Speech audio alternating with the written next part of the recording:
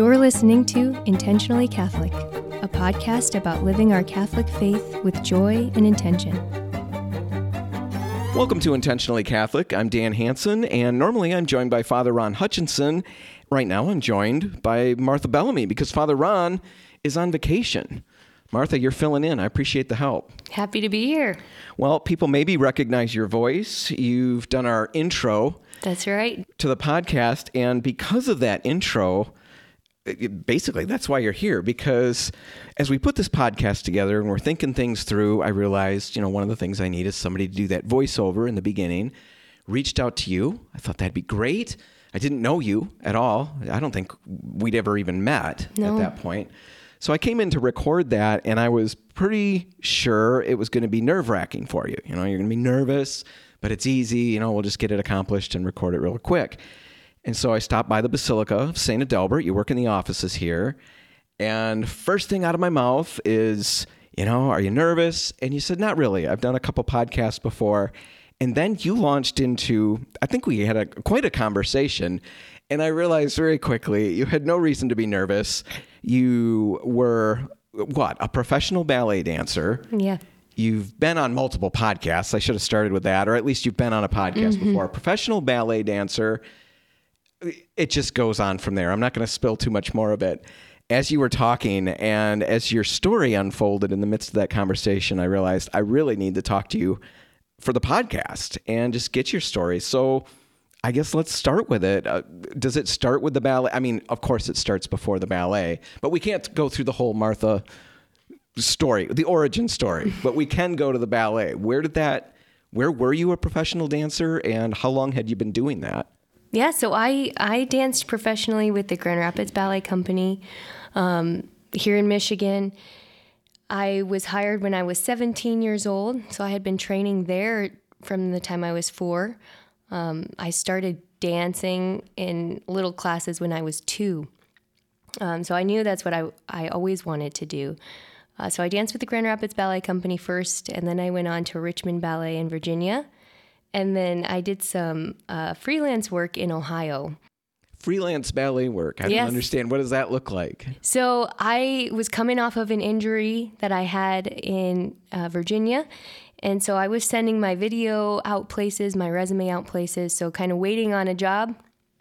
I took a class with the company in Ohio, and they said, hey, we have a project we'd love to hire you for. So I came on just for a 3-month contract.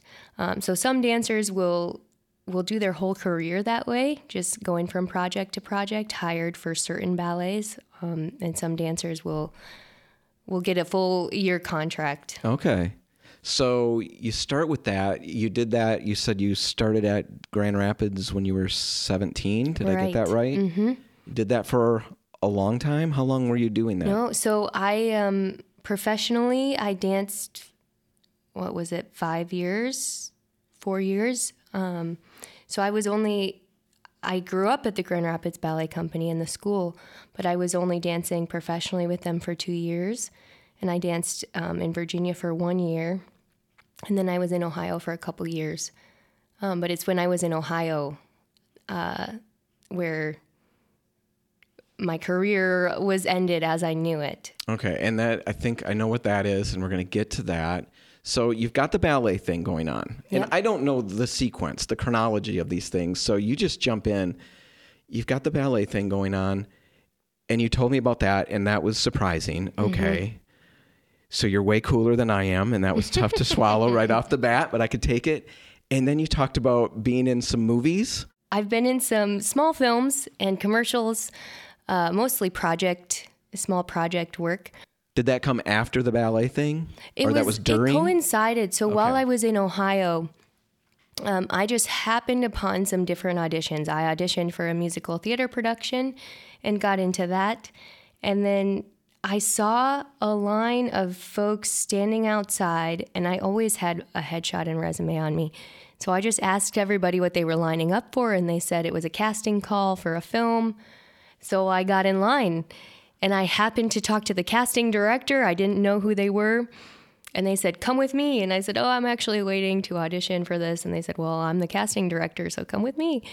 So that it kind of fell in my lap, all this film and even the musical theater work that I did. That's just crazy. Yeah. Absolutely crazy to me. And so you had all of that going on, and then you had mentioned to me a couple of you were slated to audition for the role of Rey. Right, in Star Wars, the 7th episode, they wanted an unknown female actress. So I sent my stuff and was invited to do a table read of the script. Did you get to do that? No, I never made it. Never made it because of other things that occurred. So you've got the potentially, auditioning for you had that opportunity presented to audition for the role of Rey. There was something else. It's something about stunt work in the Captain America films. So it's embarrassing again, hearing this all. Yeah. You're like, people have, that person that's kind of their connection to fame. Mm-hmm. You're mine, just so you know. That's as close as I've ever gotten. So which Captain America? Do you remember? Oh gosh, they were filming right there in Ohio. I'm trying to remember which one it would have been. Yeah, there've been a lot of them. I don't remember off the top of my head. But stunt work. So tell me about that. I wanted to ask the first time I heard that. Now I'm going to ask. So I was teaching ballet in a gym of gymnasts. And so the stunt team for the Captain America films were utilizing this gym space, and they saw me through the glass. They saw me dancing and moving and doing my work through a glass wall, and they approached me and asked if I wanted to join them. So that was kind of fun. I didn't take that job. Silly me. I didn't take it, but presented with that opportunity. That's crazy. It was pretty crazy fun. To me. People have seen me work, but they just ask me to kind of move out of their line of vision, really, because they want to see something else. So you've got all of that, and then where do we go from here? I mean, there's way more. It's very interesting. When do we get to the part that kind of derailed everything? Yeah, slowly? So it was... But that comes after the whole religious life, potentially, thing. Because now you've got this potential life that you're looking at pursuing with movies. I mean, you're walking around with a headshot, so there's something in your mind that you're leaning in towards something in the arts like that. Yeah. And now I also know that there's a part of you that actually pursued religious life. You started or worked with the 3 other women to start a new religious order, with the bishop in Ohio, so the bishop in Cleveland. When did that take place? So this was in Ohio. When I moved to Ohio, I was kind of in a mindset of, okay, Lord, what I've been doing hasn't been working, so I'm just going to trust you. Ohio was the last place I wanted to move. I wasn't planning on moving there. I was planning to move to Germany. Oh, really? I had a contract offer in Germany. To do what? For ballet. But I had about 3 months before that contract would begin, so I went to Ohio, took this ballet class, and that's where I was offered the project job for dancing there. So I thought I was going to be in Ohio for the 3-month project and then move away to Germany. But while I was there for the project, I got connected with some lovely folks at the church.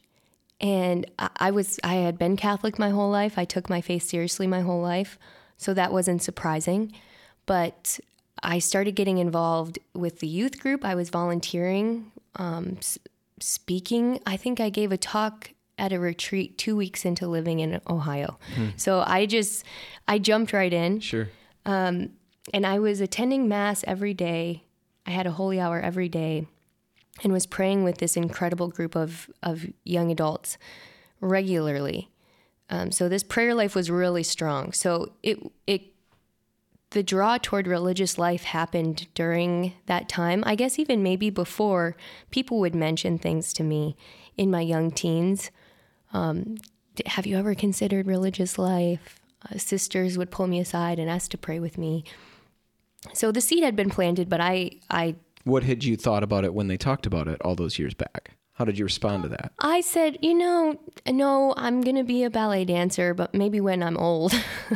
When ballet doesn't last forever. Right. So that was kind of my mindset is I'll do this now while I'm young. And then when I'm old, I can be a sister or not. I thought I really would love to be married and be a mom.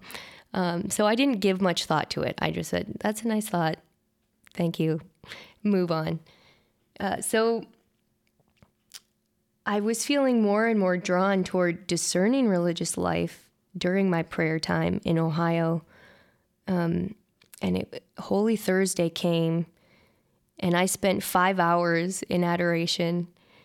And when I came away from that time, somebody came up to me and said, have you ever thought about religious life? And I just broke down. I knew that I had to think about it seriously at that point. And the Lord was inviting me into something really beautiful.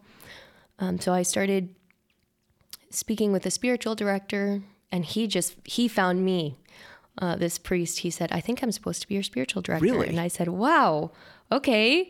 So I was just in a mode of receiving while I was in Ohio. So spoke with a spiritual director, started visiting different religious orders, and went from there. And I really was saying no to starting a community to the Lord for a long time. He was kind of placing it on my heart, and I didn't want anything to do with it for a long time. So what is that? I know what it means, but what does that look like? I mean, that seems like just an incredibly complicated thing to pull off, starting a community. Oh, yeah. Yeah, so I started studying canon law briefly, and because I knew I would have to present something to the bishop. And the beautiful thing was I wasn't alone. So there were some other women, which was beautiful how that all occurred too. And some of that is part of their story. But being surrounded with these couple other women who were experiencing the same call, we just started gathering together in prayer first and talking about what it would look like. And then we talked to canon lawyers. We talked to other sisters. We talked to some monasteries, places who were newer, who had been through this process recently. And then we did end up going to the bishop, and we thought that we would have more of a pushback, but he said, okay, let's go. Let's get you a convent. So it was a lot of prayer. It was a lot of studying. There are, if it's still the same now, maybe it's different, but there were 7 steps in canon law to becoming a recognized religious order in the Catholic Church. So you have to kind of follow these steps set out by canon law to reach the next level. And you guys went through all of that. We didn't go through all. So at the time I left, we were at the 3rd step. We were up what's called a public association of the faithful. That's very complicated. Yes. Say it again. Public association of the faithful, okay, which just means that there is community. We lived in a convent. We could accept donations at that point when it's public. It means that the diocese has approved it as a whole. And the Pope was getting involved at this point. So okay. So at that time, you're doing all of that. Are you working? Are you dancing with the other organization that you were brought down to Ohio for? Yes, so at the same time, I'm still dancing. I'm doing musical theater performance, doing the film and commercial acting, and starting this community at the same time. So I didn't sleep very much during that time. How long did this take place? I was in Ohio for 2.5 years. Okay. So you covered a lot of ground in 2.5 years then. Yeah. What's your favorite commercial? That has no real bearing on anything, but I'm very curious about the commercials, and I can't get it out of my head. My favorite commercial? that you were in. Oh. Not just what you see on TV. Oh, I don't know. I don't even remember what it was for, but we shot it at a hibachi restaurant and we got to experience the hibachi. Yeah, I wish I could remember what that was. Well, at least it was fun though. That was a blast. All right. So you're working on all of that. You've got potentially you're thinking about pursuing religious life. Yep. And what is that? I mean, what is that discerning process? I mean, because you just got started with it. Right. Scary. I'm sure it's scary. That's kind of a Scary. dumb question. What did that feel like in the midst of, I mean, what utter turmoil? You went down for one reason, and all of a sudden, like you said, it's like happening in front of you. It's happening to you in a way. Yeah. God's bringing the right people at the right times, and you're kind of just moving along with this flow at that point. Did you feel completely overwhelmed? No. What did it feel like? It was peaceful.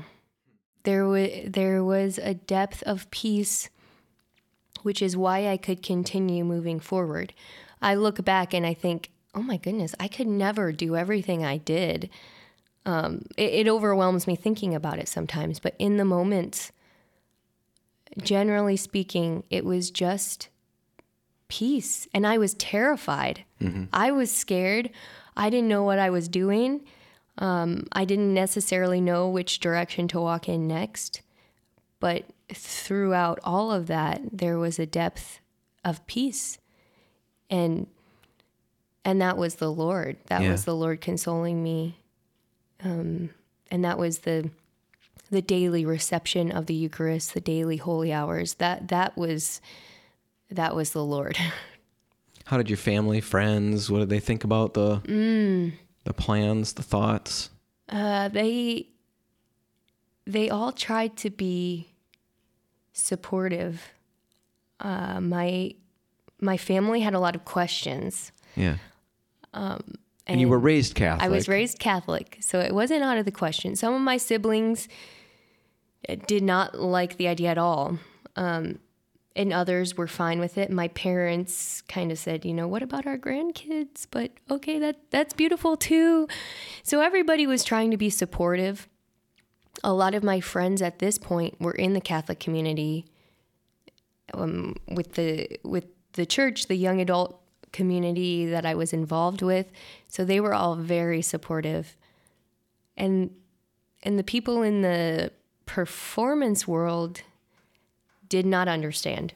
Okay. It made no sense. Sure. My career was kind of taking off. I was reaching a peak of sorts, and then to say, well, I might give it all away. All up for this. Right. It didn't make sense to them.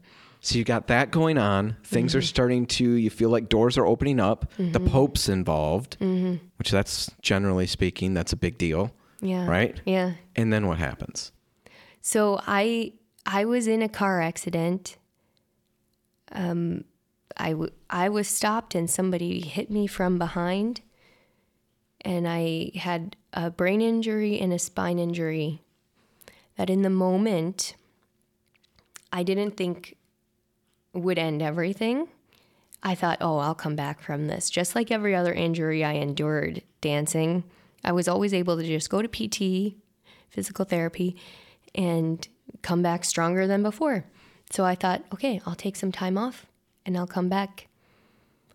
And I was never the same after that accident. I ended up bedridden for 9 months, and then I used a walker for a year, a little over a year, and then I had a cane for 2 years after that. So I didn't go back to dancing. I didn't go back to the film industry, musical theater, and I didn't go back to the community, to the religious order. How long ago was that? The accident, at this point, it was 10 years ago.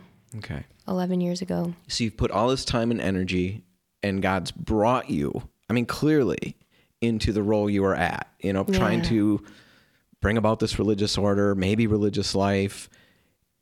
And then this happens. Like you said, even with the ballet, everything is taking off. Everything's looking good.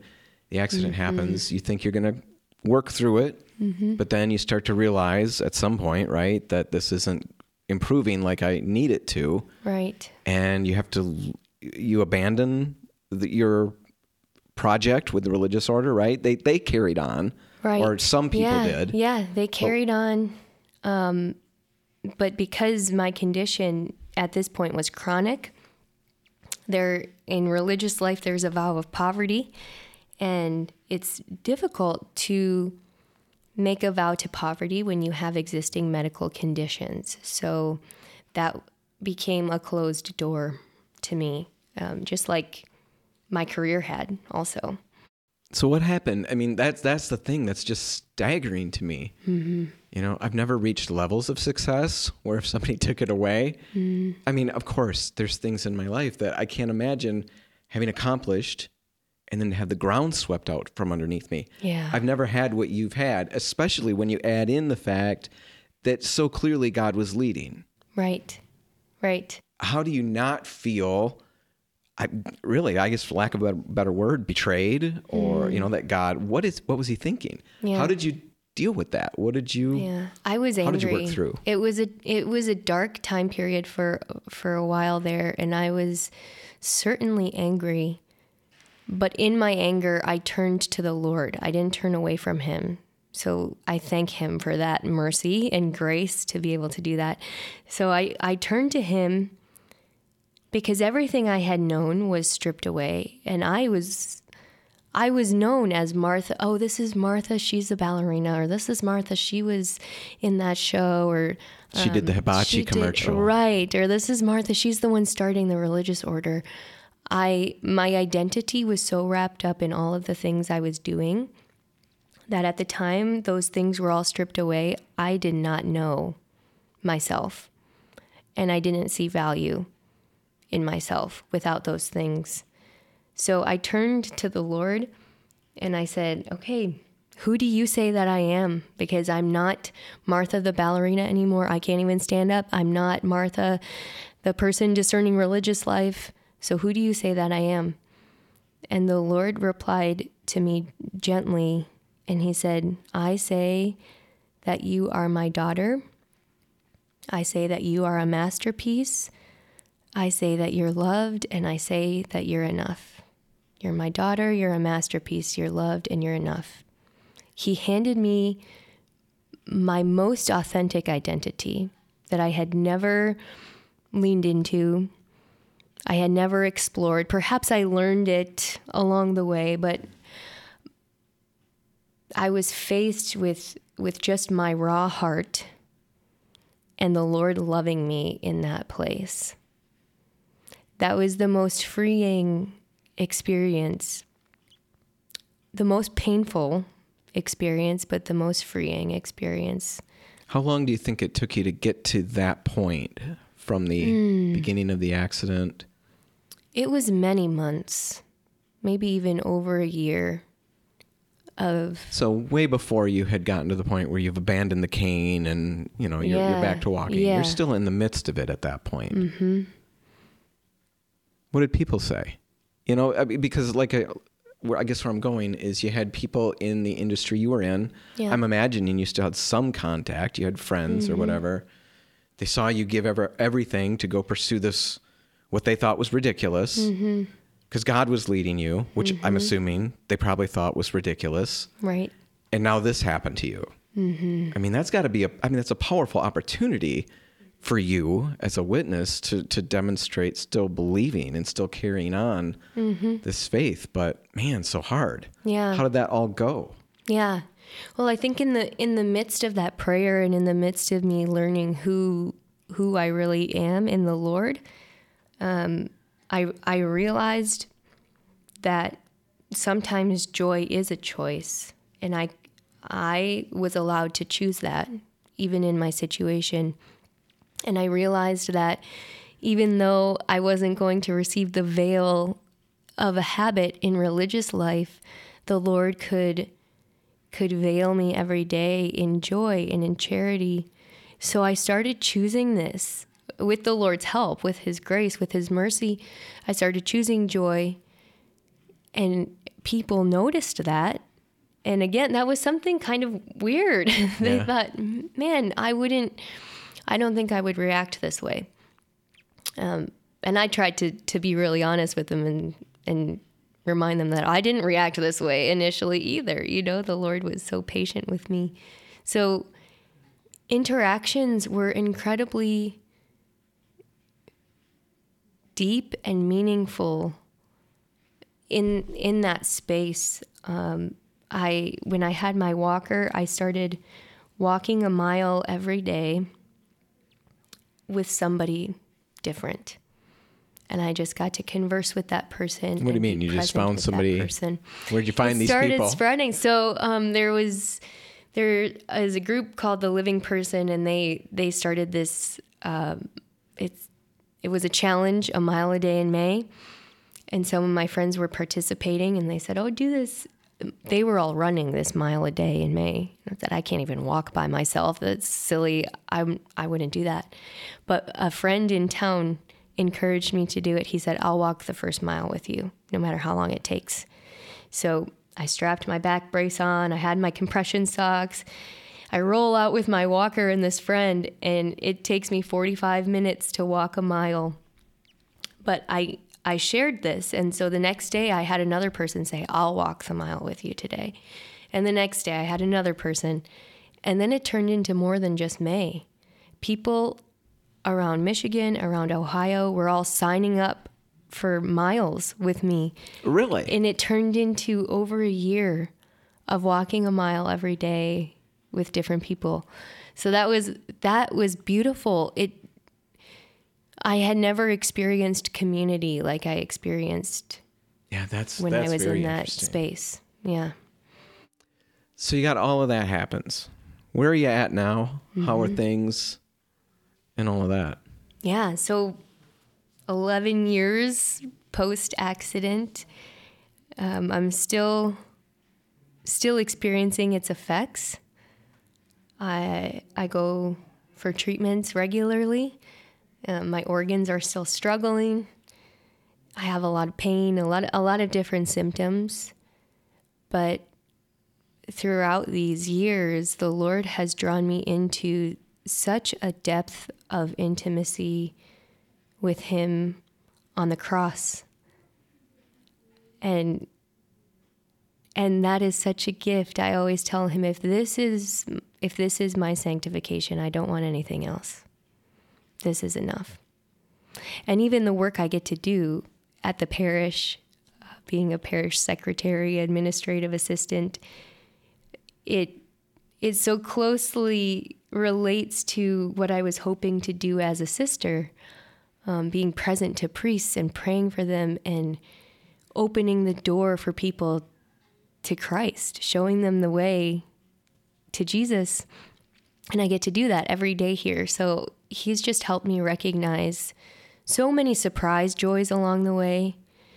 He's helped me recognize the beauty in suffering and the intimacy and the love that's there.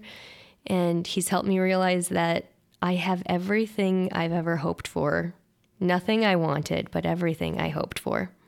Well, it's amazing because, like I said, when I first met you, I had no idea any of this stuff. Yeah. And we start talking, and it took a couple conversations before more and more of this came out. But right in the beginning, right off the bat, I was already, I don't know what the right word is, inspired, compelled by what you're talking about I take my faith seriously, but to take it more seriously. And down to silly things. You talked about, you walk to church, right? You live something mile or so away, something like that. You bike or walk, it depends. Yeah. And you had mentioned something along the lines of, you're going slow and you look at it as, it's my opportunity to look at things that I don't normally get to see. I might not just miss this stuff, these flowers or these leaves turning colors or something like that. So you said that, and that next day I'm driving home from work and I'm stuck in traffic. And I'm just getting annoyed because I just want to get home, and everybody is just taking forever to get through a light. And then I looked, and there was something, I don't even remember what I saw, but I thought, oh, this is what you're talking about. Maybe I can just slow down a little bit. Maybe I don't have to, and what is that? I don't know, but it's just what you're living and what you're saying is really authentic, and it really comes through. Before I knew the whole story, I could already see that this is really true, and it really is impacting. It's very powerful. So I appreciate you taking the time to tell your story. Yeah, praise right the here. Lord. Yeah, thanks so much. So if you've got any comments, questions, anything like that, anybody out there listening, you can send those. Martha, in the little outro that we're going to play in just a second here, is going to tell you where you can send those to. I don't remember the email right off the top of my head right now, but if you send those, happy to respond. I'll get them to Martha if you do have any questions for her. So for Intentionally Catholic, I'm Dan Hansen. Thanks for listening.